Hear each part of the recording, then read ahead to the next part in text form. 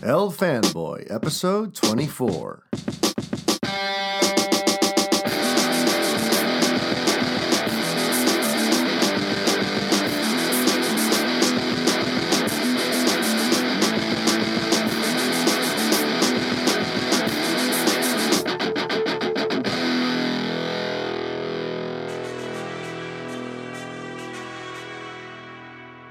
Hi everybody, Mario Francisco Robles MFR here with you, and this is the 24th edition of the FANBOY podcast. How's everyone doing? It's been a hell of a weekend, hasn't it? We just finished up San Diego Comic-Con 2017. There is so much to talk about. I've got Kellvin Chavez joining me in just a little bit. And right now, if I sound a little different, or if this is... If there's like some sort of strange echo, I have to address my current recording conditions. You see, I was supposed to have the house to myself today. My wife and all of her girlfriends and their kids and my kids were all going to go to the beach, and I was going to have the house to myself. And it was going to be glorious. I was going to record this Monday morning edition of the podcast to talk about San Diego Comic-Con and complete the reach around that I began on Friday.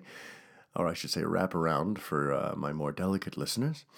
And I was going to have nothing but privacy. I could record in any room. I could take my time. But alas, it is currently raining cats and dogs here in New York. So she had to scrap her beach trip. And now all of her friends and all of their kids are in my house. So rather than recording in my usual sort of home studio, I'm currently in the bathroom.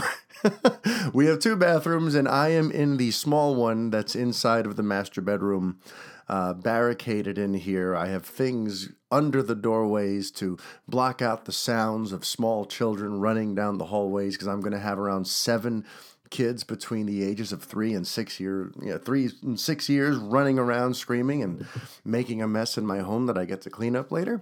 So yes, if I sound at all different, if the harmonics and acoustics in here are a little different than usual, it is because I'm on the can. No, I'm not using it. Don't worry. I wouldn't do that to you. But yes, I'm in a very different place. Speaking of things being different, thank you for those of you who understood and appreciated what was a rather unique opening to last Friday's show.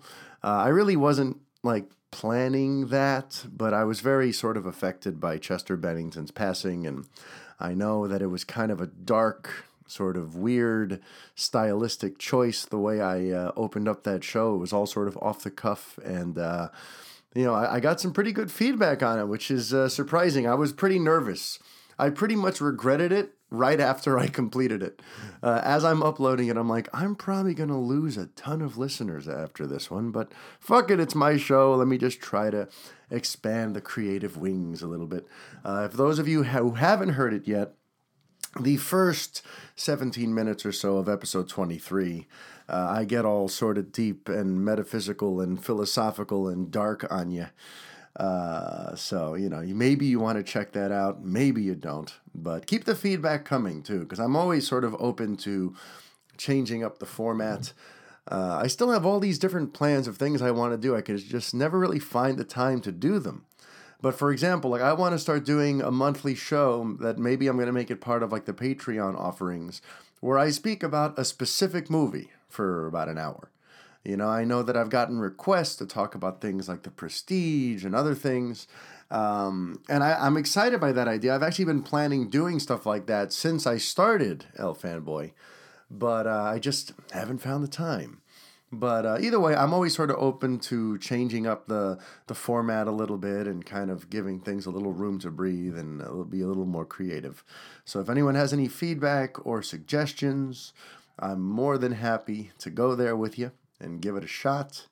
And also, just a reminder, I haven't given this out in a few weeks, maybe about a month since I last requested this, but if anyone wants to send in questions for things you'd like me to address here on the show, just tweet out your questions with hashtag #LFanboy, and if I've got a good answer for you, it will get answered on the air. But okay, let's talk a little bit. I have Kellvin coming on in a few minutes, and I have some stuff I'd like to talk about before I get Mr. Chavez on. All right, so Comic-Con just happened. And, there's a lot of different takeaways, a lot of different things to discuss, and we're going to get into that sort of in depth here throughout the show. But something I just kind of wanted to think about, it just sort of struck me this morning as I was preparing for the show, is what a vastly different show this was for DC than what they were probably originally planning even a year ago. If you think about the slate of DC films that was announced nearly 2 years ago and what their plans were going to be up until Batman v Superman made them rethink everything, you got to imagine this show was going to be very, very different. This Hall H panel was once going to be different. How different, you ask? Well, let's think about it. Originally, this show was going to more than likely include the final bit of hype for Justice League. It was going to give us maybe our first real look at The Flash, which was scheduled to open this upcoming February. It was also probably going to give us a tease of Aquaman, which was going to be opening in July of next year.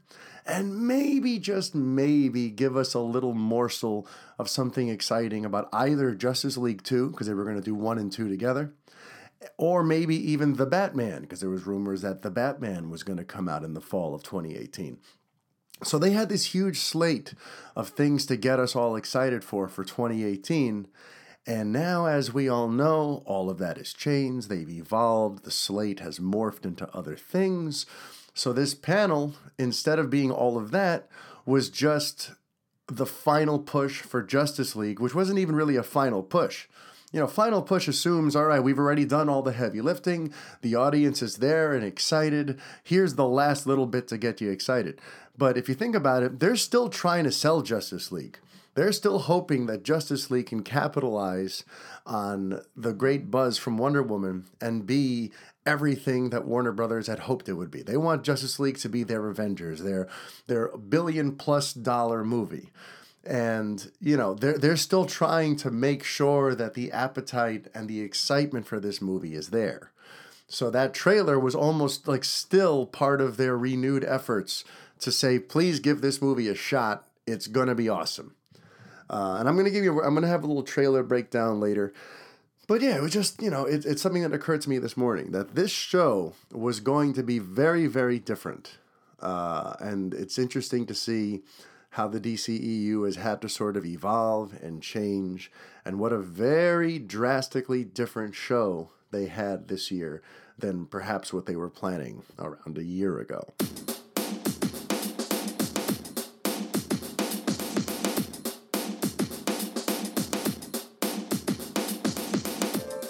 Let's now get into the week's news. As per usual, for tradition's sake, we're going to start things off with the box office. Now, since I'm recording this on a Monday instead of on a Tuesday, we are still dealing with just the estimates as opposed to the actuals, which are released on Tuesday mornings. But unlike in recent weeks, I don't think the actuals are going to change all that much, because the margin for error here is pretty wide. So I don't think we're going to see a lot of switcheroos tomorrow when the actuals come in. But all right, so based on just the estimates, Dunkirk opened at number 1 with $50.5 million. Number 2, we got Girls Trip, which is $20 million shy of that. It's at $30.3 million. In third place, we got Spider-Man Homecoming at $22 million. At fourth place, we've got War for the Planet of the Apes at $20.4 million. And rounding out the top 5 is The Bomb. That is Valerian and the City of 1,000 Planets. The film, which cost nearly $200 million to make, only was able to muster $17 million in its opening weekend. So let's see, a couple things that jump out at me. That is a fairly solid opening for Dunkirk. Chris Nolan movies tend to have very long legs. People just sort of take their time. He tends to appeal to a much more mature audience, so he doesn't need the fanboys who race out that first weekend because they want to see it before the spoilers come out. Nolan's movies don't tend to do that. Like Interstellar legged out like a 3 times multiplier, where it opened at 47 and still ended up making around 150 just domestically. which is pretty damn good. And Dunkirk with 50 million, if it does another one, if it pulls that off, then once again it's going to make like 150 to 200 million domestically, which doesn't even count the foreign total. So Dunkirk, which is a $150 million movie, will more than likely be profitable for Warner Brothers. And with the phenomenal reviews Dunkirk has, I have nothing but faith that it's going to pull that off. I have not yet seen the film. That is something I plan on doing this week. A buddy of mine works at the Alamo Draft House in Brooklyn, and he says they've got the 70 millimeter print, and that sounds very, very inviting for me. So I'm going to try to get there at some point this week to check out Dunkirk for myself. The big success story this week really is Girls Trip, in at number 2. Girls Trip, since it made $30.3 million, the movie only cost $19 million to make. So it's pretty much already in the positives, and it's only had its first weekend. So, when you combine that with the fact that the reviews for Girls Trip are like actually pretty damn strong, it looks like that movie is going to make the studio a lot of money. Girls Trip has an 89% on Rotten Tomatoes. So the buzz is positive. It has like an A+ cinema score from its target demo. Girls Trip is going to be like one of those quiet triumphs of the summer that no one really saw coming. No one was talking about Girls Trip really up until about a week ago, when the Rotten Tomatoes reviews, when the reviews in general finally started coming out, and people were like, you know what, this is actually a pretty damn good movie. So it just literally came out of nowhere, and it might be one of the bigger success stories of the summer. Spider-Man Homecoming, on the other hand, it dropped another 50%. Right now, the total domestic haul is at $251.7 million. Very, very respectable. It's got a worldwide total of $571.7 million. It's a $175 million, so it's already in the profitable area. In terms of where it stacks up to other Spider-Man films, it's currently in 5th place in terms of its domestic gross. With that 251, that puts it behind The Amazing Spider-Man, which was at it ended its run at 262. So when all said and done, Spider-Man Homecoming will surpass The Amazing Spider-Man, but it's probably not going to touch the domestic hauls of the Sam Raimi trilogy. Even the third one, which everyone hated, finished off with $336.5 million. I don't see Spider-Man Homecoming coming near that. It'll probably top out somewhere around, 290 or 300, I would say, because we're heading into a very crowded part of the summer, I feel.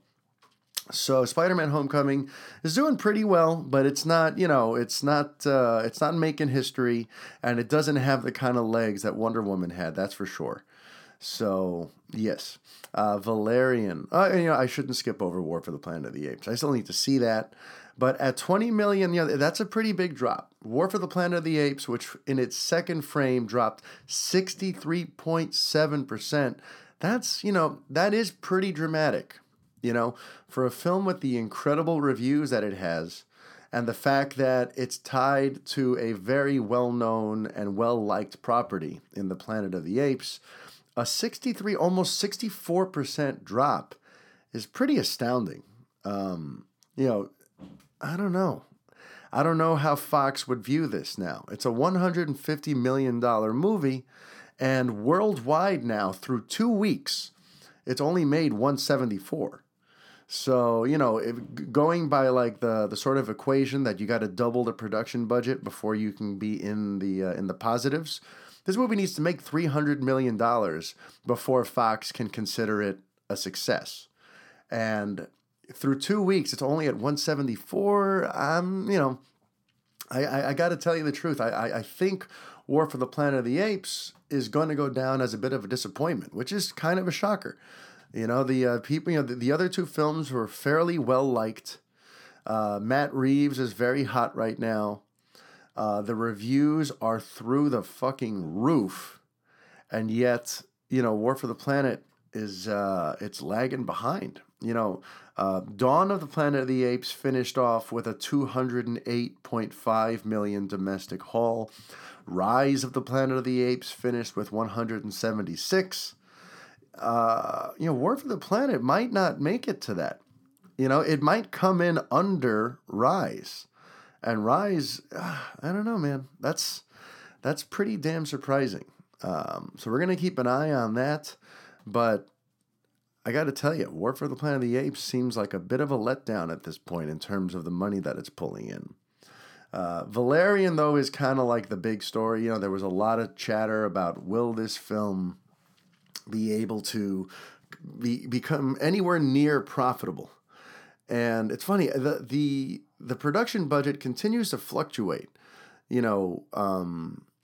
Deadline had once reported it around $200 million. Then they said it was more like $185. Now you go on Box Office Mojo and it says that it's $209 million. With a domestic haul of only 17, they are going to be praying that international audiences really take to this film. They're going to be on their hands and knees praying. Because at this point, it looks like the studio is going to take a huge, huge loss when it comes to Valerian. And that's kind of sad. I've heard mixed things, but more than anything, I've heard that Luc Besson has turned in something that's unique and interesting and original. And right now we're in a landscape where everything is a reboot, a sequel, a remake, a prequel. And it would have been nice to see this film with a sort of, original, fresh take on things and a property that we have not yet seen on the big screen succeed. But it looks like that is very, very far from happening. Another sort of notable victory is The Big Sick. The Big Sick is in 8th place, but it's a low-budget film that currently has $24.6 million. It's probably going to be a nice win in the a nice notch in the win column for Lionsgate. And it's worth noting that Wonder Woman, on only 1,971 screens, still pulled in another $4.6 million, another very soft drop of 31.9%. Wonder Woman currently stands at a worldwide haul of $779.4 million. It's pretty much evenly split. It's got $389 domestic, $390 foreign. So it's also one of those rare instances where the domestic and the international pretty much go hand in hand. So that's pretty damn exciting. And in terms of where she stands in the DC Extended Universe, she's number one, bitches, in terms of domestic. In terms of domestic, right now, with her 389, far surpasses Batman v Superman's 330, far surpasses Suicide Squad's 325, and doesn't even, it leaves Man of Steel's 291 in the dust. Worldwide, she's second to Batman v Superman. She's not going to touch Batman v Superman's $873.3 million worldwide. But you know what? I don't think anyone thought she was gonna. It's a standalone solo superhero origin film. Batman v Superman: Dawn of Justice, just by design, was always going to be higher on the list than Wonder Woman. But Jesus Christ, Wonder Woman is quite a success story.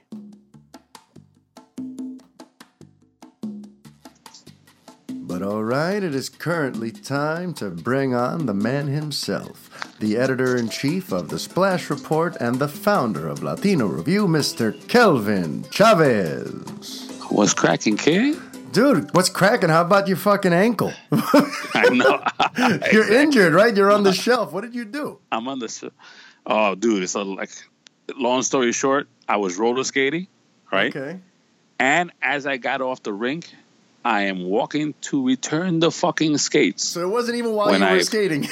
It wasn't even while I was skating. That's amazing. I fucking walking to the skates to return them, and I think I tripped on the rug, and I just rolled over my ankle, and I fractured it. And tomorrow, I get surgery, which is unfucking real. Yeah, that's ridiculous. But But it's ridiculous. But I showed you the picture. I was at the hospital a few hours ago, just getting, I guess, a pre-admission. For surgery. Like they took blood and all this shit, and this is my first time ever going on a surgery. So let's see what happens. Yeah. So I guess getting old sucks, doesn't it? yeah. Brittle bones. And the scary part about it was that they were saying that the worst thing that can happen tomorrow is that, if something's wrong with your bones, then, I have to be in the hospital for 3 weeks. I was like, what the fuck? Yeah, he was like, you might have to stay in the hospital for 3 weeks. I was like, nah, my boy, I can't do that. Well, if that happens, that may mean that I have to take over the Splash Report. I'll just be editor-in-chief for 3 weeks and make that shit my site. Coño. That's right. But all right, so obviously the big topics today is everything coming out of San Diego Comic-Con. We've also got some interesting stuff that seemingly confirms our old scoop about Justice League, but we'll get to that. For now, I want to talk about Comic-Con. I know a lot of people are interested in that, and that's like the big buzzy thing. A lot happened in these last 3 days. So I just want to ask you, like, when you think of San Diego Comic-Con 2017, what's like the big thing that came out of it for you? The most exciting thing that came out of it for you? I would have to say the Infinity War trailer. Oh, that highlight reel. Did you see it? Yeah, of course. Well, you see, that's funny. I actually actively avoided it because I want to wait till Marvel actually releases something official. I don't want to watch some grainy cell phone thing. Did you see like a good quality version of it? Yeah, it was funny. I saw at the day of that they were. I think it was Saturday night. I was at the house. Somebody has sent me, it was like 3-minute version of it, but it was really a good quality, and I had downloaded it on my computer. So, and I was like, should I post this up? Or, I was like, what? I'm not going to post this. And then the next thing you know, not the same version, but a different version got leaked online. Yeah. And what gets me pissed about this whole thing, not pissed, but just like, you know what, Marvel, learn from the other studios, dude.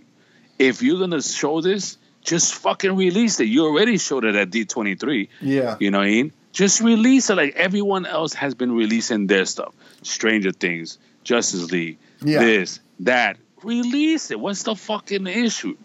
You know what I mean? But then I get it. Then what's the point of going to Comic-Con? You know what I mean? Yeah, and that's why try to make it special. So I guess this was only for D23 and for Comic-Con. I would have, I didn't go to the Comic-Con this year because of my fractured leg, or else I would have been there. But that's the one that. But I heard other things. I mean, I heard somebody send me a bootleg version of the Black Panther thing, but it was very, very grainy. Yeah. But I like that one too. But the one that stood out for me was the Infinity War one. Yeah. All right. Well, look, right now, since we're talking about whether or not Marvel will or should or could release something more official, someone did get a hold of co-director Joe Russo. And they asked him, like, when are they going to release when is Marvel going to release an official Infinity War trailer? And here's what he said. All I can say is that when the footage comes out, we want it to be exactly right. So we are taking our time and working on that footage because, as you can imagine, the levels of visual effects in these movies are unprecedented. And there are certain things in this footage at Comic-Con that works specifically for a Comic-Con audience. But when we go wide to a wide audience, we have to make sure that footage works for a wide audience. So it looks like maybe there's stuff in there that maybe was a little bit half-baked, but they knew that Comic-Con audiences would still cream on themselves because this is like a dream come true for them. But they're not ready to release anything online anytime soon. So, coño. Because I don't want to see the bootleg. I want to see it right. Call me a prude, but I don't want to do the whole the hidden sneaky cam thing. Prude. Listen, I just you know what it is? I'm the kind of person, I even feel guilty watching an official trailer on my phone because I feel like these things are meant to be seen on a big screen to really draw you in and get you interested in this property. Seeing it on a phone with a little dinky speaker on the side, like, it doesn't do it justice. So I feel guilty just doing that. So imagine me watching just like an off-screen cell phone grainy quality version of this. I just wouldn't feel right, coño, mierda, carajo. No, and I don't get what Russo gets. It says, I mean, I get it, and I don't agree that much, because last year Justice League did the same thing, right? It wasn't an official trailer. It was just a Comic-Con, a sizzle reel or trailer, whatever you call it. Yeah. And it worked for the wide audiences as well. Dude, I feel like telling Russo, dude, it's going to work with the wide audiences. That remark, I would have been like, no, Nick. Nah, it's going to work everywhere. If you were interviewing, you're like, nah. Nah, release that, boy. Release that. I mean, it's a dope ass footage, like really dope. And here I am, because I'm a DC fan myself. Yeah. And I just think that I was like, oh shit, I saw the Justice League trailer. That was, to me, that was impressive. Yeah. Right? And then Marvel came in fucking, with the Ragnarok? Stole the thunder. Yeah. Stole the thunder. With the god of thunder. Yeah, stole it. I'm like, what the fuck? Yeah. But the Thor also really, that it was like, for me, it was like Infinity War, Thor, and Justice League, and so on and so on. So Justice League for you was like the third biggest thing that came out. Yeah. In the beginning of the day, the beginning of the day, it was the first. Obviously, I was still in my head. I was like, wow, that shit was good. But then Thor came out. I was like, yo, and to me, that's the biggest surprise. Who would have thought that Thor Ragnarok was going to become suddenly the comic book cinematic event of the year? And like it looks like that's what it's going to be, at least for the latter half of the year. I think Wonder Woman owns the first half of 2017, but I have a feeling Ragnarok is going to own the latter half of 17, right? Like, who would have seen that coming? Especially because like the first two Thor movies were so like meh. You know what I mean? Like, the first one was fine. I give it a thumbs up. I enjoyed the first Thor one. It was harmless. It was fine. Thor: The Dark World was a fucking cagado. It was awful. Una cagada, tú sabes, coño.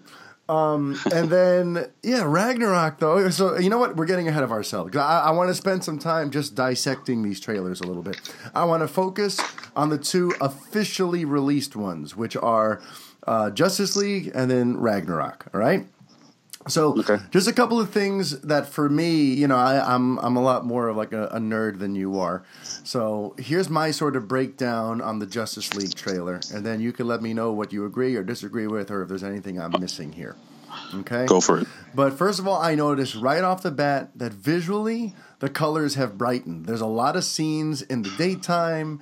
It seems to visually like pop more in terms of brighter colors instead of that like dark Instagram filter that Zack Snyder likes to put on all his movies. So that right away jumped out at me. Also, I like that there's more intrigue in this trailer than in a lot of the previous DC movies, especially ones for trailers for Batman v Superman and the first Justice League. Like in this one, there's more like there's things that they allude to rather than show. There's a lot more mystery. Like, we don't get to see Steppenwolf in all his glory. We see him from behind. We see him from the side. We never actually see his face. And there's this intrigue there of what does he look like and what are his motivations. Just like that thing at the end where you hear there's a presence off screen that Alfred is speaking to, and you're wondering, oh, is that Superman? What is that? There was more mystery here. They weren't just throwing everything at us like some of these DC trailers have done as of late. Even that opening scene where the guy's walking around with a silenced pistol in like a courthouse. Like I want to see the movie now to see like what is all this stuff. So I just like the inherent mystery in this trailer. I do agree with other people though that like there's some stuff where the CG looks like hell. By the way, are the police coming to get you right now? What does that sound? Probably. They found me. I don't know how, but they found me. But yeah, so the wonky CG was a little much at times, but I can overlook it because overall I know that it's not finished yet and it'll look better. But I agree about the CG. So for me, like the part that got the most, that really kind of pulled me out of it and really sort of made me groan was when Bruce Wayne says about Superman. Superman didn't just save people; he made them see the best parts of themselves. Because, as you know, I don't think that this Superman did. I don't think he did any of that. And a lot of people focus on the whole Superman was a beacon of hope line not ringing true. For me, the part that really doesn't ring true was that he made them see the best parts of themselves. Where did we ever see a Superman in either in Man of Steel or Batman v Superman where he was like actually inspiring people and trying to get them to dig deep to find the good inside their soul? That never happened. You know what I mean? We never saw him in the conflict with Zod try to reason with him. We never saw him in the conflict with Batman try to like find the good in Bruce's soul. He was ready to fucking fight and break Bruce Wayne into a million little pieces up until he was about to die and he said, "Martha," and then they had that soft little moment. But in general, this Superman seems like more like a brute. We don't see the Superman from the comics. And that's always been my issue with these movies, that they make us think about the Superman we grew up with. And they expect us to think about that Superman when we watch these movies. But the fact is, they're not showing us that Superman. They're showing us a very different, more conflicted version of him. And that's why when Bruce says that in the trailer, I'm like, oh, fucking spare me. He was not a beacon of hope in these two movies. He didn't get people to see the best parts of themselves. You're talking out of your ass. So, yeah, I just, that fucking killed it for me. But, go ahead. No, I mean, it's not a beacon of hope, but in Batman versus Superman, for example, that whole thing about, this and that, he didn't show you anything. To me, what stood out about that Superman, I was like, okay, I get what he's here. I mean, not here, but I get it now. Like when Doomsday came out and he was literally going to kill Lex Luthor. Yeah. Right? He was going to punch him, and he stood in and took the punch. Yeah. And pretty much saved him. Yep. And threw him out. So to me, I was like, and that's the thing. That was a big moment. I even said that back on the old podcast. To me, that was a big moment. Yeah. That was a big moment, but like it was played so nonchalantly, like nothing was made of it. It seemed like that sort of element, that aspect of Superman's character just doesn't interest Zack Snyder. You know what I mean? Like I feel like there was nothing about that. There was no moment there where you're like, wow, that was deep. It just happens and it's part of the fight and then we just kind of move on. Had they made more of an effort to have those kinds of moments really mean something, then I could buy this whole beacon of hope nonsense a little more. But they really, the way it's been treated thus far, that element is just vastly underplayed. So that line there just felt like, ugh. That said, something that gave me fucking chills was the fact that the Hans Zimmer Superman theme is basically reorchestrated and remixed and used for the final minute of the trailer. Do you notice that? Yeah, actually I did. I was like, am I bugging out here? Or yeah, and I feel like it went over a lot of people's heads. A lot of people were trying to figure out, like, is Superman in the trailer? Or how are they handling Superman's presence in the movie? Well, based on the trailer itself and the way he's built up and spoken of, and with the music, I get the sense that Superman's going to be treated with some serious respect in this movie. And that, as a Superman fan, makes me very excited. But if you guys missed it, right around the time that Bruce starts speaking about Superman, as he finishes that line, the music that plays for the next minute is a reorchestrated version of the Hans Zimmer theme that we heard in like Superman, the Man of Steel trailer 3. Yeah, and that shit was fucking gorgeous. So here's hoping that with this new direction they're pushing in, with Jeff Johns guiding things, with Joss Whedon stepping in to try to, push things in a different direction that where Snyder was going, I think we're going to finally see a Superman that resembles the version of the character that most of us grew up on and expect of him. But now with that, now overall though, about the Justice League trailer, I think it was a vast improvement over the original one that we saw. And that's about it. It definitely got me more excited for the movie, more interested, more intrigued. And for me, like, I'm glad that it also sort of stripped away the very sort of sarcastic, dark, cynical humor. You know, in the first trailer, everyone was just bouncing off these sarcastic one-liners, and it just felt very jaded. It felt like a jaded, dark movie. This trailer didn't make it seem that way, so it got me excited. How about you, Kel? Any observations or impressions you had about the Justice League trailer? I totally agree with you, because that's the first thing that I saw was like, wow, this is a lot brighter than Zack. You know, I was like, wow, it's not dark, it's not as this. And then I started seeing, like, there wasn't a lot of stuff that they used from the first trailer or the Comic-Con trailer. Yeah, there's a lot of new stuff in this trailer. A lot of new stuff in there. So I was like, I guess they're not using Zack's, footage that much. There are some footages that they have in there that probably is from Zack, but, you know, that interests me. And I do agree with you on they didn't spoil it like they did with the Batman versus Superman, really, where they showed you Doomsday. Their cards close to the chest here, Yeah, and I think that was Steppenwolf's voice when he was talking. Yeah, about, no, absolutely. It was no guardians, no guardians, lanterns. no lanterns. I was like, oh snap, no lanterns. That was what? definitely yeah. So I was like, and then I got to think. He says no lanterns, right? I'm like, so is this like a prequel to, like where does lanterns fall into this? Yeah. I assume we're going to find out about the lantern mythology in this movie a little bit, and maybe explain why they haven't been around for a while. Maybe in the DCEU, the Green Lantern Corps has been sort of, under siege or not operating the way it used to, and that's why a lot of this shit's been going on, and the lanterns haven't been around to help. Yeah. No, and I like the Flash thing. Where you can tell that he's going to be the humor in the movie, right? Mm-hmm. Like, he's like, I don't fight, I push people and stuff like that. Yeah. And then I run away. Stuff like that. And I like that scene where he's on the roof. He goes, oh, those guys are rude, and then he breaks out too. Yeah. Also, I feel like he's going to be used almost the way like Agent Coulson was used in Avengers. Like, he's going to be there to fanboy for us. He's going to be the stand-in for the audience who says, "This is so freaking cool, seeing all these heroes." Like, he's going to be the stand-in for the audience, I think. Yeah. And I think he's going to bring heart. And I also like that whole.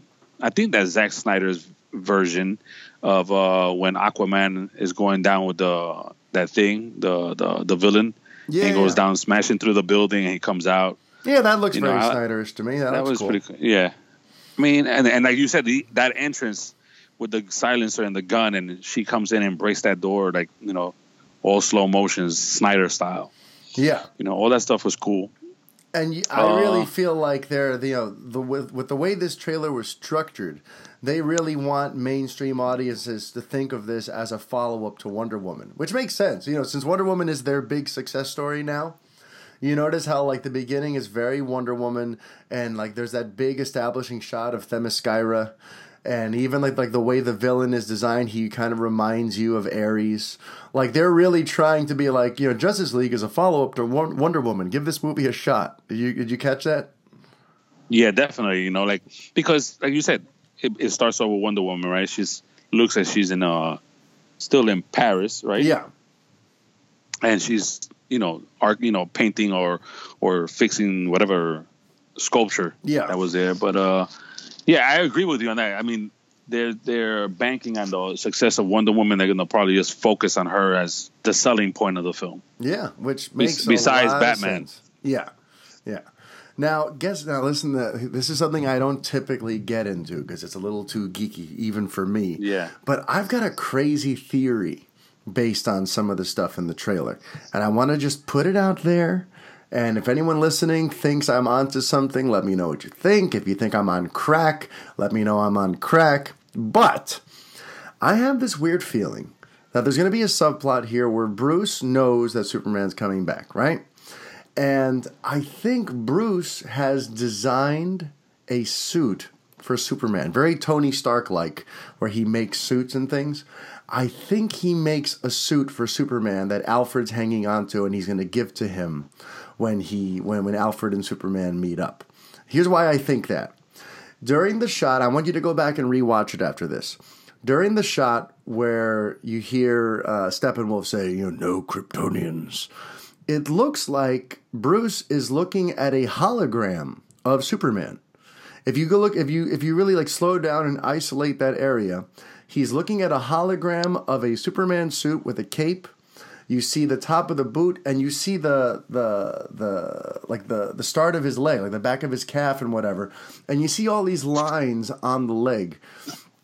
I have this weird feeling that he knows that in order to help rehabilitate Superman, he needs a suit that really harnesses the power of the sun. And we may see Superman in some funky new Wayne-inspired suit while he's still getting his powers back. That's just, between the weird hologram, which looks like he's looking at a concept for a suit, and the fact that when we hear Superman off screen, if that is him in the final moment where Alfred hears him, you hear these weird like mechanized sounds. It sounds like maybe he's wearing some sort of gadget or gear or something, and he's not. Did you notice he sounds almost robotic off screen? Did you notice the weird noises that they have? Yeah, definitely. But I also thought that hologram, if you look at it again, because I that's the first thing that caught my eye, right? No Kryptonians and blah, blah, blah. So I said to myself, is that Supergirl? Because it was like a white skin. It looked like a boot, and then it looked like a white skin, and then it looked like a skirt. It looked like a skirt. I'm just saying. It looked like Supergirl, but I was like, you know what? There is no Supergirl in this thing. So I didn't think anything of it after that. Yeah. Because if you say, oh my God, Supergirl's in it, then they're going to be like, oh, that shit sucks. But, that's the first thing that I thought. See, for me, my sort of official theory here is that Bruce, since he's all smart and whatnot, in the DCEU, he's kind of like the Tony Stark with all the tech and all of the intel and detective work. I get the sense he knows that Superman gets his power from the sun, and that he's going to need a lot of power to come back to be fully restored to what he once was. So I think he makes some sort of suit that kind of helps him harness the power of the sun and brings him back to full strength. That's just my weird theory. We'll see if I'm onto anything.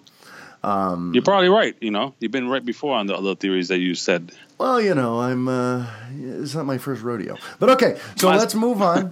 Let's move on to the other one. So later on Saturday, after everyone was buzzing about Justice League, suddenly the Thor Ragnarok trailer came out, and it's all anyone was speaking about for the rest of Saturday. So this time, let's flip it. You tell me anything that you really liked about the Ragnarok trailer or disliked. Just give me your impressions, and then I'll kind of run down what I felt about it. My first impression was this shit is bananas. This shit is bananas. It starts off with him in the Gladiators arena, and then the Hulk comes out, and it's just like where we had said back in the days in that site that we don't mention. That this is like sort of like a Planet Hulk type of thing, and you see it in its full, fruition, and that caught me, and then we see that it's come to fruition. Fruition, exactly. God damn it! And then the next thing you know, it's very colorful. Yep. And what also caught me is that what's the name of that girl the one that we broke the story that she is was it Valkyrie? Yeah. What's the name? Yeah. I'll tell you right now while you keep talking about her. Yeah. That scene was, there's a lot of scenes in there that were like jaw dropping, what I mean? Very jaw, especially with the Hulk, when that wolf comes and attacks him and he just like looks like he's going to rip his mouth open. Yeah. That one's cool. The whole, what else caught my eye? Of course, Well, you're talking about Tessa Thompson, Valkyrie. Tessa Thompson, there you go. Her they fought, and I noticed that on that trailer, a lot of focus looks like it was on her too as well. They showed you a lot of pieces of her. Yeah. Same thing with Kate Blanchett. Her role was as a villain. Her scenes were really, really dope. But and then of course the one that stood out for me was at the very end when Thor's just chilling, hanging out, sitting down with the Hulk and talking, and you hear the Hulk talking all this stuff. I was dying, and I was like, yo, this is going to be a great movie. Then I saw the trailer with the kids, and they said that looks really great. It's unbelievable. It's unbelievable to me what Marvel looks like they're about to pull off with Ragnarok. So right off the bat, it just feels so different than either of the previous Thor films. Right as soon as it begins, the tone, exactly. the look, the way, the dialogue that he's speaking, the whole it's almost like they're rebooting Thor with this movie. And it's rare that a film, that a series 3 entries into it suddenly, takes such a huge leap. Usually you're playing it fairly safe by the time you get to 3, 4, and 5. With Ragnarok, it looks like it's a relaunch of the Thor brand. It looks fucking amazing. And by the way, I just got to add that they have a little. There's a nod, a visual nod to the Richard Donner Superman, which I'll always love. That when people do this, everyone loves throwing in visual cues from that movie. But did you notice that in the beginning, when they show the Marvel logo, it suddenly becomes like the 3D zooming words at the screen, complete with like the trail lines behind the words? Yeah. Uh-huh. That's straight from the Donner Superman opening credits. So you almost kind of get the sense that Taika Waititi is another one of these directors from this generation who was greatly inspired by Richard Donner's Superman, which, that always just makes me very excited. But then, the trailer starts to play, and then we sort of go into, the blackout, and the music starts to play. And the music, I gotta say, I think Marvel finally got the cue that music fucking matters, that score matters. Remember last year there was that viral video about the Marvel Symphonic Experience and how, the music in Marvel movies basically sucks? I think that they're starting to finally, learn that we have to put some effort into these scores. Because Spider-Man Homecoming had some pretty damn great music, and now the music in this trailer, if this is going to be what the score for this movie sounds like, I'm buying the fuck out of that soundtrack when it comes out. Because it sounds like Stranger Things mixed with rock. It's fucking awesome. So the music is great right in the beginning, and it sort of sets the film apart from other Thor films. And overall, just the visuals and colors were bright and brilliant and exciting, unlike anything in that dark gray slog that was Thor: The Dark World. And overall, I think Ragnarok is going to is going to continue to push Marvel in a new direction. I really sort of get the sense that they're trying to stay ahead of the curve. We know that when people bitch and moan about the MCU, some of the first things that come up is the villains suck, the visuals are sort of uninspired. It looks like it's shot by a TV director. And they say that it's, that there are no emotional stakes, that everything is rounded out by jokes, no one ever dies, and that they're sort of softball movies. I kind of get the sense that Marvel's trying to stay ahead of all that and sort of almost reboot itself within these last few movies. Guardians of the Galaxy looked like nothing we've ever seen before. Spider-Man Homecoming had some great, had great music. The stakes were really there. You felt for Peter Parker. The villain battle was very personal and interesting. Vulture was actually a pretty damn dope villain. We know that in Infinity War, shit's going to get really dark. The Russo brothers are talking about the fact that we're probably going to see some deaths, and we're going to have a very sort of emotional Infinity War movie. I just get the sense that Marvel is very smartly trying to sort of, get out in front of the problems rather than wait until audiences start to reject them and the box office numbers go down because of the critiques. They're staying ahead of the curve and fixing themselves before audiences can get tired of them. You know what I mean? Definitely, which is smart, to be honest with you. Yeah. Rather than wait until the formula dies and stops working, they're sort of evolving the formula. And stop waiting until they all get old and be like, okay, next, Yeah. So Ragnarok, that trailer for me just felt like a fucking breath of fresh air. It sort of also reminded me of the first Guardians of the Galaxy when I first saw it the first time. You think so? So a little bit, not much, but Okay, I'm telling you, man, that wasn't. It was just I can't even fucking words can't describe how good that shit was. To be honest with you, it was just good. The Ragnarok trailer, yeah. Yeah. All right, so now I know I've got you on borrowed time. You got big things going on. So right now I just kind of want to talk about two other things that came out of Comic-Con that should be of note. One of them is the fact that it looks like Joss Whedon is being credited as a co-director on Justice League, which, anyone who follows the Splash Report, which if you don't, you fucking should. I don't know what's wrong with you. But we broke the story in like late May, early June, that Justice League was getting a major, major overhaul. And that, that the studio had basically sort of, they were working on their third version of the movie now. There was the version of the film that was written 2 years ago. There's the version that they started filming in April of last year. And then there's the version that they're trying to finish up now. Because for whatever reason, the studio is just not happy with what they've seen. They don't want to have another Batman v Superman on their hands. And so, this movie is going to look and feel very different than what their original plan for it was.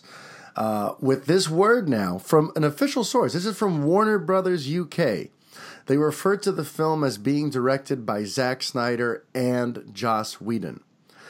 This really just goes to the point and confirms that what's going on with Justice League is substantial, despite all the efforts to minimize what Whedon is doing. If the fact that they're going to give him a co-directing credit, it looks like, that means he's doing a lot. He's responsible for a lot. A lot, man. He didn't even go to Comic-Con. He didn't even go to Comic-Con because he's busy in the editing bay trying to make this movie as good as it can be. And just to sort of put into perspective, this kind of stuff has happened before, and the director who steps in to help does not get a directing credit. Like Tony Gilroy, who we know shot a ton of stuff for Rogue One, a Star Wars story, he's not credited alongside Gareth Edwards. We know that Simon Kidberg came on and he took over the reshoots for Fantastic Four when Josh Trank was doing it. He doesn't have a directing credit. But if they're giving Whedon a directing credit, that means that what he's done here and what he's in the process of doing is substantial. So, did that sort of cross your mind at all, Kel, that like this Whedon news is just further verification of what we've been saying for 2 months now? Oh, yeah, definitely, dude. It's like, it's just like, and we took a lot of shit for it, too. Oh, a lot of shit. We took a lot of shit. And then, I keep hearing also that there was just, too much was already filmed and that they were working around, I guess, the CGI shit. You know what I mean? A lot of the reshoots, from what I was hearing, a lot of the reshoots are not going to involve like expensive CGI stuff. Yeah, it's more like it's kind of like what happened with Rogue One, where Gilroy was brought in to shoot all like the dialogue scenes, the character development scenes in between the action sequences, because the action sequences are way too expensive to redo. And in general, those were sort of set in stone, but it's the scenes before and after them that had to get reworked. So what Whedon more than likely worked on the most was the scenes of the team interacting with each other and sort of like the narrative subplots. In terms of Snyder's action sequences, those probably will all remain practically intact. Yeah, that's what I was thinking too. And then what you were just saying right now, this guy didn't get credited, this one didn't get credited. Yeah. Like, why would he get credited? You know what I mean? And then I saw the source where this thing came from. I think it came from a YouTube Warner Brothers channel, which now they took that down. They took that little piece down of Zack Snyder and because now Josh they know Whedon that like, oh shit, this is actually a big story, and maybe we don't want to put it out there because people are going to realize how much work's being done on this flick. So they took that down, and then I like people were saying, oh, Josh, like me and a friend of mine were chatting on iChat, we're like, but he has to show up. I'm saying he's not going to show up. And I was going to tweet that, don't expect Whedon to be at Comic-Con because he's in London. Yeah. And the next thing you know, if I would have said that, all these DC fanatics who, man, that's not true, man. You know what I mean? Like, you know what? Honestly, though, I got to tell you, I kind of didn't expect him to come. I really feel like, Whedon would have seen it as disrespectful to Snyder for him to be up there with the cast. You know what I mean? Like, I almost feel like for Warner Brothers' sake, they wouldn't want him up there because it once again looks like there was a hostile takeover of the Justice League movie, and they don't want to give off that impression. They don't want people thinking, yeah, we basically took this movie away from Snyder and handed it to someone else. You know what I mean? I feel like it would be a bit of a public relations nightmare for Whedon to be there, unless it's Whedon alongside Snyder, and they're both part of the panel. To have Whedon stand alongside the cast on his own, I think would have been a big issue. So honestly, I wasn't surprised that he wasn't there. It didn't bother me that he wasn't there. I think it was actually very smart that he wasn't there. Yeah, and it's funny how what you said, you wouldn't mind seeing both of them together, but obviously, the cast still loves and supports Snyder because I don't know if you saw the T-shirt that Ray Fisher had. Yep. I love Zack Snyder. And they call him their fearless leader and whatever. Yeah, listen, Snyder deserves credit. He's the one who cast all these people. He's come up with like the visual stylings of the DCEU. He's had some pretty damn good ideas along the way. He's credited with the story for Wonder Woman.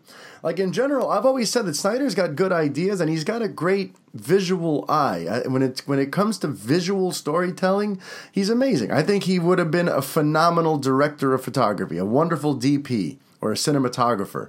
I just don't think he's a gifted storyteller, and that's why he should work on how things look, and someone else should work on how things feel. But anyway, speaking of like rumors and things that people kind of don't want to come to grips with, there was also that report that came out about this is from the Hollywood Reporter, by the way, who pretty much confirmed what you and I have been talking about off the air for a while now. Which is that Ben Affleck is not going to be around much longer. That the rental on Ben Affleck as Batman is going to run out fairly soon. So, everyone's been telling us this. We've been hearing it from all these different, from Tali, Fulanito. But now with the Hollywood Reporter coming out to say it, I mean, that's a huge confirmation. That's a news outlet that would not just run a rumor. And if they're reporting it, it's because they're very damn confident about this. Oh, yeah, for sure. Yeah. And the issue is, of course, they may have to put their foot in their mouths if he does do the first Batman movie. But in general, the core crux of the story wasn't that he's going to drop out of the Batman, but that he's definitely not going to stick around for a trilogy. And that if we're going to see another Batman Ben Affleck, it's maybe one other movie at this point, and then that's it. And that Warner Brothers is trying to figure out on, life after Affleck. And then, of course, Affleck was asked about this at Comic-Con, and it was very interesting to me the way he addressed it, because he didn't even let the guy finish the question. He just sort of cut him off and said, I love Batman. Wait till you see the Justice League stuff. I love playing Batman. This is so cool. Matt Reeves is great. I'm excited to be doing this movie with Matt Reeves. Like, all right, so he's still not addressing the fact that he's probably going to do the dip right after this first Reeves Batman movie. But again, everyone hears that and they go, see, he debunked the rumor. He's not going anywhere. Like, no, dude, trust me. He's like you said, he was being very vague with the answer. It was very vague, yeah. It was just, listen, we know it, quote unquote, you're excited, and also on top of that, you're part of the Hollywood machine. Of course, you have to say you're excited. You have to say this is incredible. So I don't buy it at all. I don't, he's just doing damage control. Yeah, and that's what I tweeted the day off. I'm like, really, you really want him to say, yeah, you know what, I'm out. Yeah, he's not going to say that. He's not going to say that, dude. Uproar. And remember, this is the same guy who went on Jimmy Kimmel one day and said, oh, yeah, I'm definitely doing the Batman. I'm directing it. Let's put those rumors to bed. And then fucking 10 days later, he dropped out of directing the Batman. So you can't trust what he says in public. He's a salesman, and he knows that you have to try to play, studio politics and do what they want you to do, and you're basically a shill for these movies. So you think he's really going to stand up in front of a crowd in Hall H and be like, yeah, I'm getting the fuck out of here? You know what I mean? No, he's not. No, yeah. I mean, look, how long have we known about this? Look, we've known that for a while, right? Oh, and then we heard it was 50-50 that he was going to be in. He was on, and then finally we heard that he was literally out after Justice League, and then the Hollywood Reporter pretty much said it. But I've always said if you like, depending on his contract, I don't know how many movies he has to do. I think he was a 4-deal contract. I'm not sure. so I'm not really 100% accurate in that info. But he's already done 3, right? He did Batman versus Superman, Suicide Squad, and Justice League, right? So he got one more. And I've said I don't think they're going to count Suicide Squad because that was like just a glorified cameo. But I do think he's supposed to make one more, and I think that's the sticking point. I think, shit, all right, fine, I have to make one, but let's get this over with because I want out. Like, I think that's what's happening behind the scenes. You know what I mean? Yeah, and that's what I've been talking to other people who keep asking me, like, how do they do it? I said, if you want him to do it, he should do it with Matt Reeves, right? Yeah. And do it something like The Godfather, where it goes back and forth. You know what I mean? So he's in the opening scene, and then he thinks about what happened. In the future and in the past. I'm saying. Yeah. And then you obviously have to cast a new Batman, a younger Batman, and what happened between all that stuff that happened. You know what I mean? Yeah. I honestly think that's the way they're going to go with it. I think they're going to use this first Reeves movie with Ben Affleck to transition into a new Batman. Whether it's they recast a younger Bruce Wayne for the flashback sequences and he eventually just becomes the cinematic Bruce Wayne, or they do a thing where they hand it off to Dick Grayson or someone else to be Batman and they make the idea that you can hand the cowl down. I think they're going to do something like that. And I've always said I think he's going to do the Matt Reeves Batman. These reports about him like possibly not being there at all, that always struck me as far-fetched. What isn't far-fetched is that he will do one and then that's a wrap on Batfleck. But all right, man. Was there but what was it? What happens with Justice League then? Part 2. I mean, that's the issue that they're having trouble with. Because remember, Justice League was supposed to be shot. 1 and 2 was going to be one long thing until they scrapped it. So right now, Warner Brothers is sort of caught with its pants down at this point. They thought that they were going to have Affleck through this process, but they're not going to anymore. So I think that's one of the reasons that there is so much scrambling going on and there is so many little reports about behind-the-scenes drama and all this sort of shit. Because now they have to figure out, damn, we were always going to transition him out, but now we have to transition him out before we've really completed the arc we were going to tell. So I think that's what's going on. I don't know how they're going to do it. Yeah, I don't know how they're going to do it. And that's why I think maybe the Flashpoint movie was put in place to help with stuff like this. I have a feeling that Flashpoint is going to do for the DCEU what Days of Future Past did for the X-Men cinematic universe, where it sort of helps them sort of reset the stage a little bit.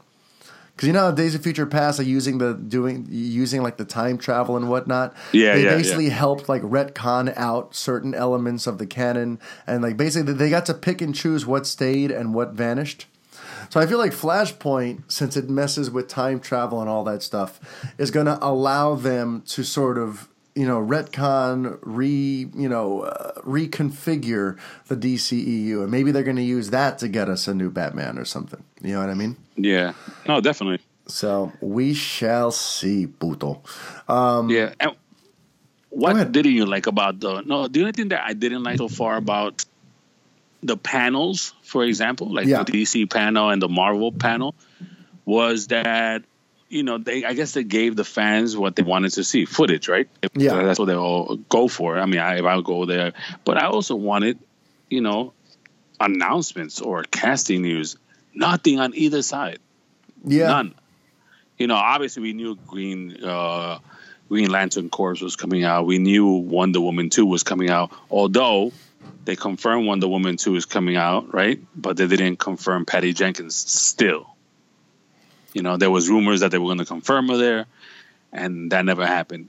And obviously we know about Batgirl, so all that stuff we already knew. So why didn't you give us a casting on, let's say, Green Lantern or something like that, Yeah. Give us something new. I kind of can't blame them. I still get the sense that they are working very diligently behind the scenes to like sort of,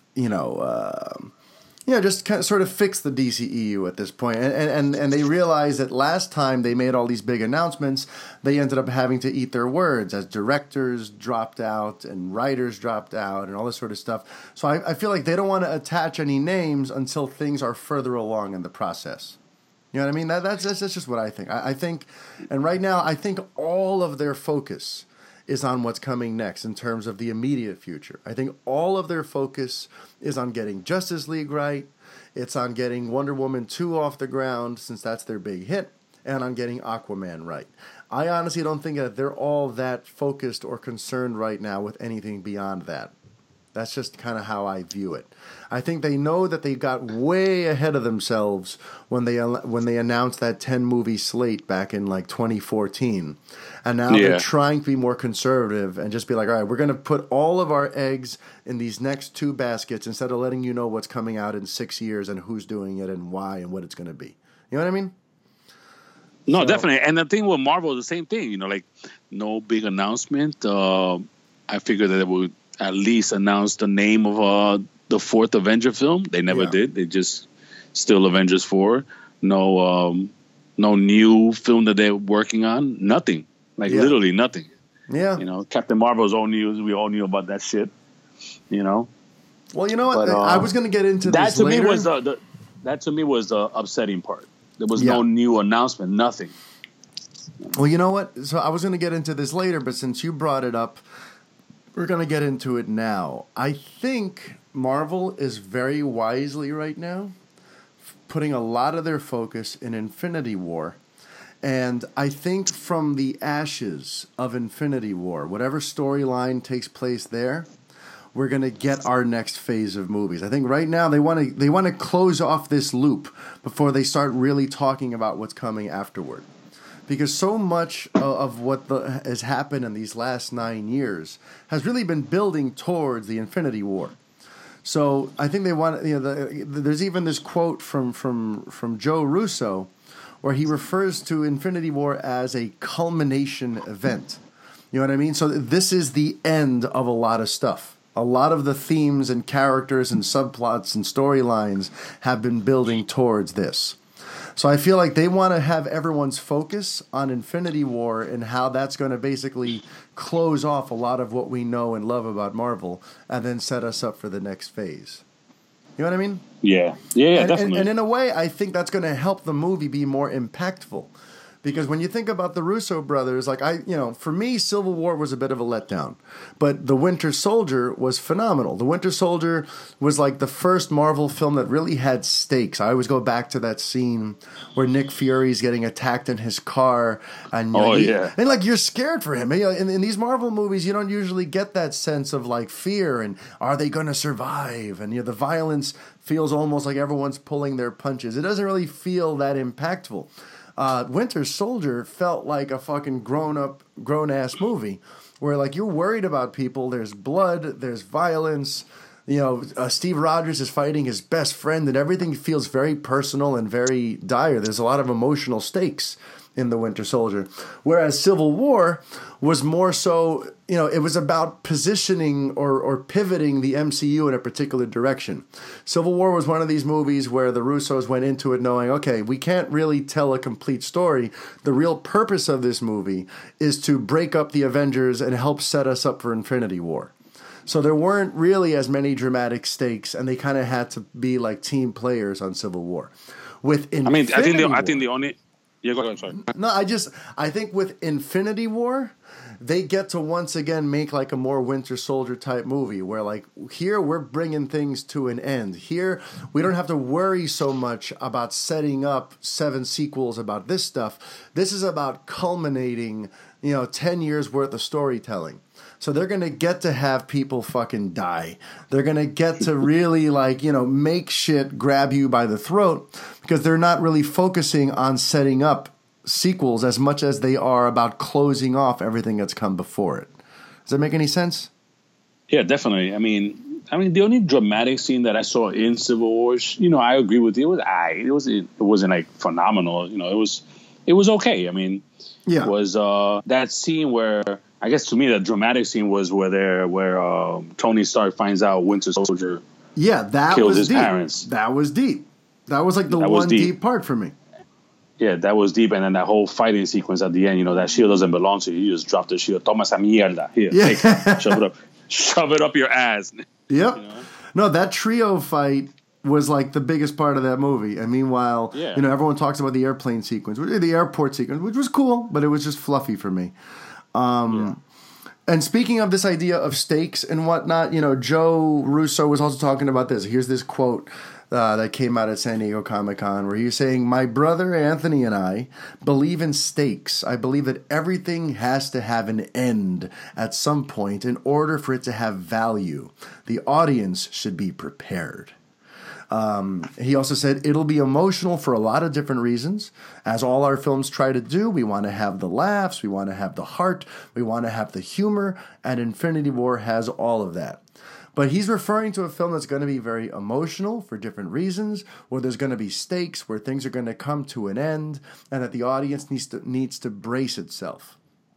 So with that in mind, I just get the sense that maybe one of the reasons that they didn't want to discuss too much in depth or get people thinking about what happens after Infinity War is they want everyone focusing on this film as the big smackdown that's going to close off the loop that began in 2008. Yep. And I think that's a very smart move. I really do.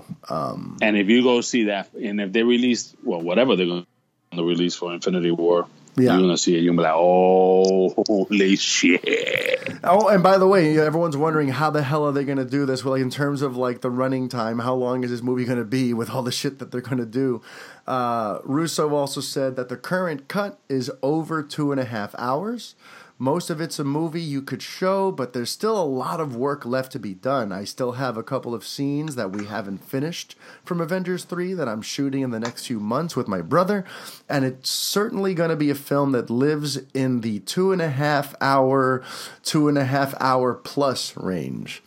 So, guys, this is going to be a movie that's probably like 2:45, close to 3 hours. So, this is going to be a fucking... This is going to be the Godfather. Epic. Yeah, this is going to be the Godfather of superhero movies, I think. It doesn't sound like they're going to sell us short on this, And he also said, we've got to take 10 years of storytelling in this Marvel narrative experiment that's been going on since Iron Man. And we have to take all these disparate tones, disparate themes, motivations, and we have to pull them together in a unified narrative and write the final chapters of the book. All this stuff about finality, He says there's no way you could do that with all these characters in under that running time, in under that running length. So it's going to be long, and it's going to be fucking epic. Everything they're talking about is about bringing things to an end and having, I'm very, very hyped right now for Infinity War. And it sounds like, their priorities are in the right place with all this. Yep. I mean, I'm telling you, if you had the chance to see, if it's still online, the bootleg version of it, check it out. It's decent. And you're going to see this is going to be an epic fucking movie. Yep. Now, transitioning a little bit, did you get a chance to see the Stranger Things 2 trailer that came out of Comic-Con? Yep, I did, and I thought it was awesome, especially when they used MJ's Thriller. Yeah, dude, as soon as I heard Vincent Price's voice, I felt the hairs on the back of my neck stand up. Yeah, that was so awesome. I was like, wow, it fits perfectly. It comes out on Halloween. You have this. Yep. I'm hoping that it's going to be good. Yep. And real quick, jumping. Oh, go ahead. Say your thing about Stranger Things. No, similar to like House of Cards, like I can't believe the Hollywood level of production value. Like this doesn't look like a TV show. This looks like a fucking Hollywood production. Meanwhile, it's just a little Netflix series. You know what I mean? Like I'm blown away by how well made it looks and feels. The characters, the sets, the effects, the music. Like this looks like a cinematic experience. Meanwhile, it's just a fucking Netflix show. You know what I mean? Like It's unbelievable to me what they're able to pull off. Like I wonder how expensive Stranger Things. I should look into that at some point. What is the budget on that series? Because it looks better than most of the stuff on network TV. The production value on that is better than like Supergirl or Arrow or The Flash on the CW. It's better than even what I've seen from like Agents of S.H.I.E.L.D. on Channel 7. And these are like professional, things, whatever. Like Stranger Things looks to me like a fucking Hollywood event. It doesn't look just like a little fucking Netflix show, No, definitely. I agree with you 100%. And I agree with you that it does look better than the Arrow, Flash, Superman production, literally, by far. Now, I'm not saying that those CW shows ain't good, because they are, but just the scope of it looks just wow. Yep. Yep. By the way, there was also the big story about Captain Marvel. Taking place in the 90s and having the scrolls and all that sort of shit. Did anything about Captain Marvel jump out at you? Just the only thing that I found interesting was obviously they're going back to the 90s, and that Nick Fury will have 2 eyes. Oh yeah, I think I missed that's the that only part. thing that I'm like. Is that really? That's the only thing.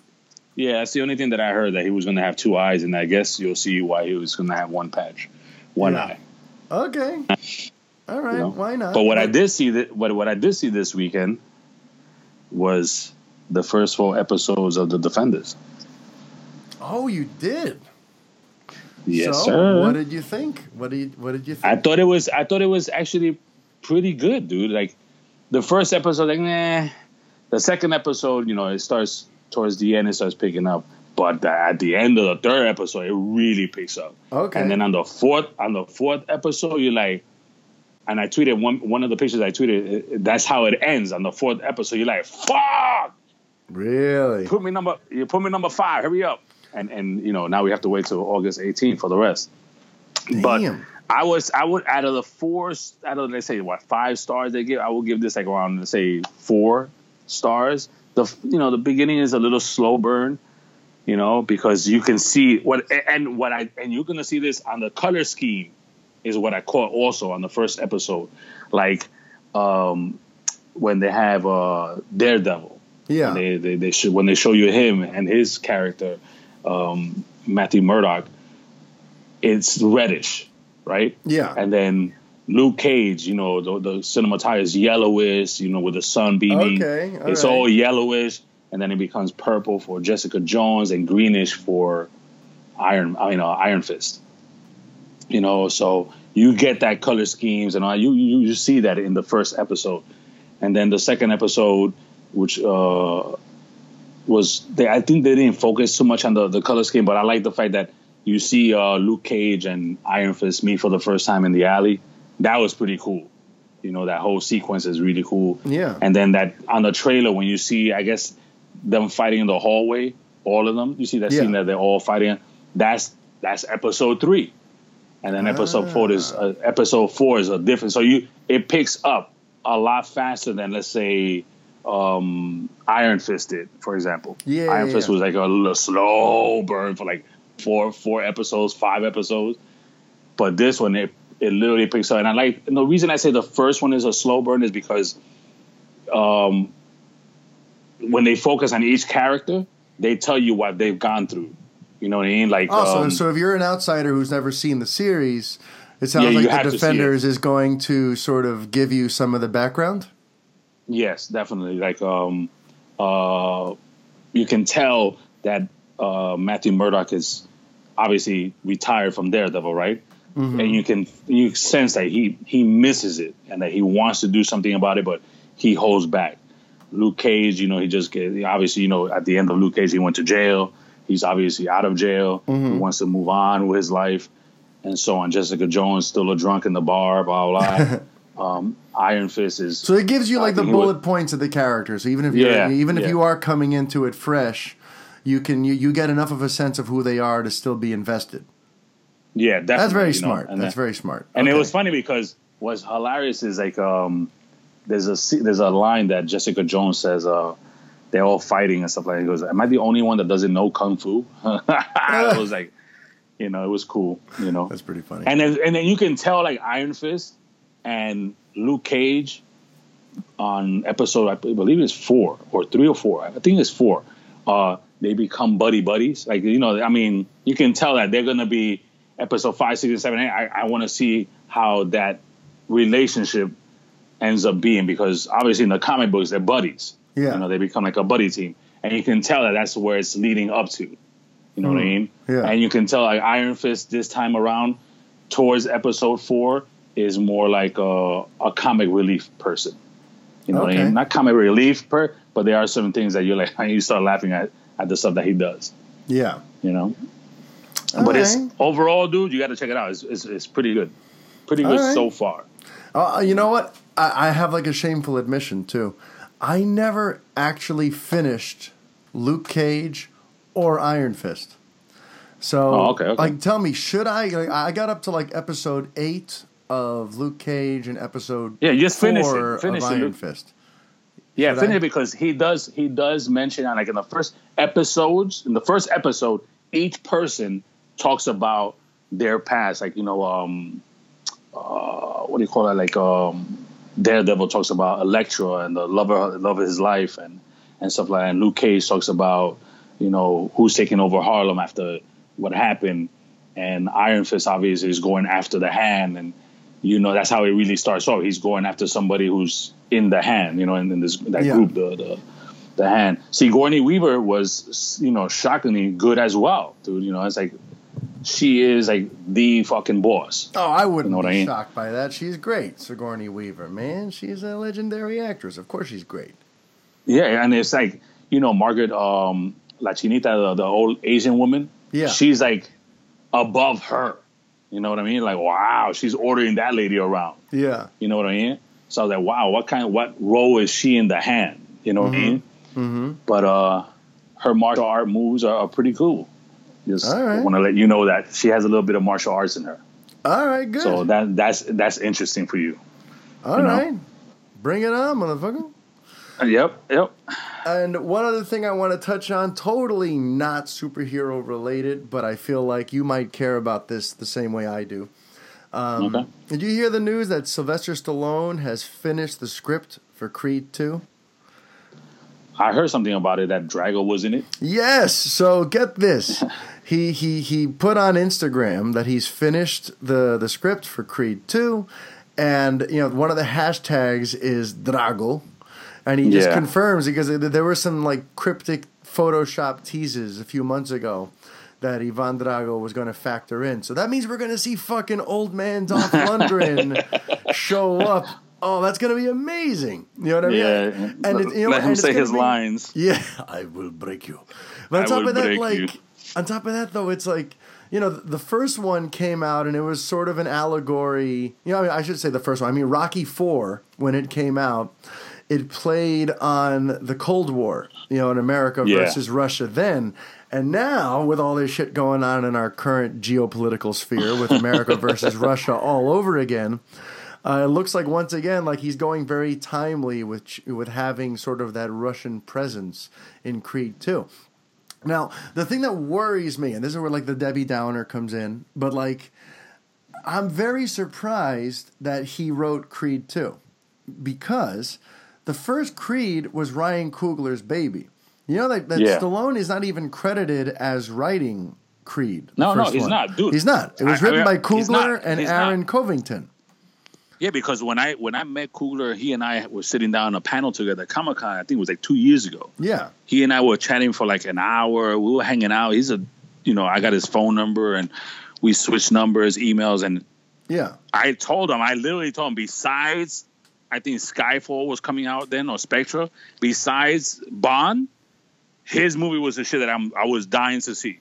And then I was like, you know, how did it come about? He actually wrote the script, like what you were saying right now. He wrote it. It was his baby, and he pitched it to Stallone. He pitched it to Stallone. Yeah, he pitched it to Stallone, and he was shocked that Stallone said, "Yeah, let's do it." And that's what fucking surprises me, though, because he's not really involved with Creed 2 right now. No. You know, he hasn't been listed as the director, and it looks unlikely that he'll come back based on reports from last year.